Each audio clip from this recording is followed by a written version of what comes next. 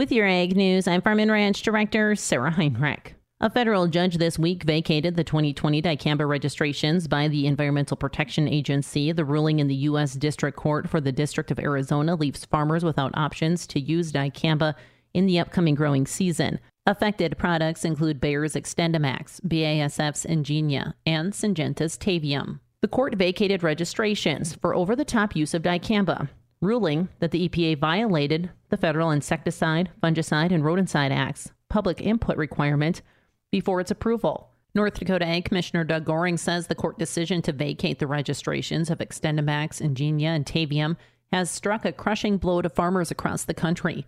He says many producers have likely made planting decisions for 2024, and this will be very disruptive. We believe, and that's again, our opinion as commissioners and secretaries and directors, that we're asking for the most reasonable outcome to this, which is allow an existing stocks order to be in place so that producers aren't punished for this decision by the district court. That means if you already purchased your seed, you've already made a decision, the existing stocks that are out there with retailers can be used until they're gone. And when they're gone, they're gone. Applicators should monitor developments very closely as the registration status of these products is subject to change. The USDA released its February 2024 farm income and financial forecasts. It's the agency's first income prediction for the new year. Carrie Litakowski, an economist with the Economic Research Service, says farm income is forecast to fall roughly 25% this year.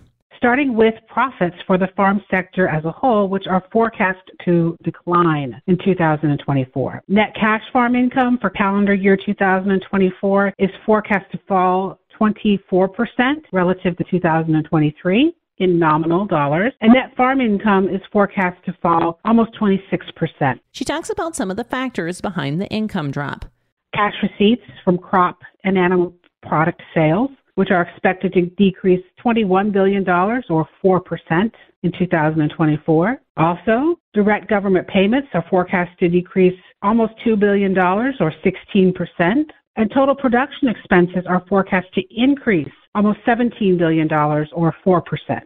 Litakowski talks about 2024 farm sector balance sheets. Farm sector assets, debt, and equity are each forecast to increase, with equity forecast to increase 4.7%. We're forecasting that average net cash farm income for farm businesses will decrease 27% in 2024 to about $72,000. With your Ag News, I'm Farm and Ranch Director Sarah Heinrich for the Growing Harvest Ag Network.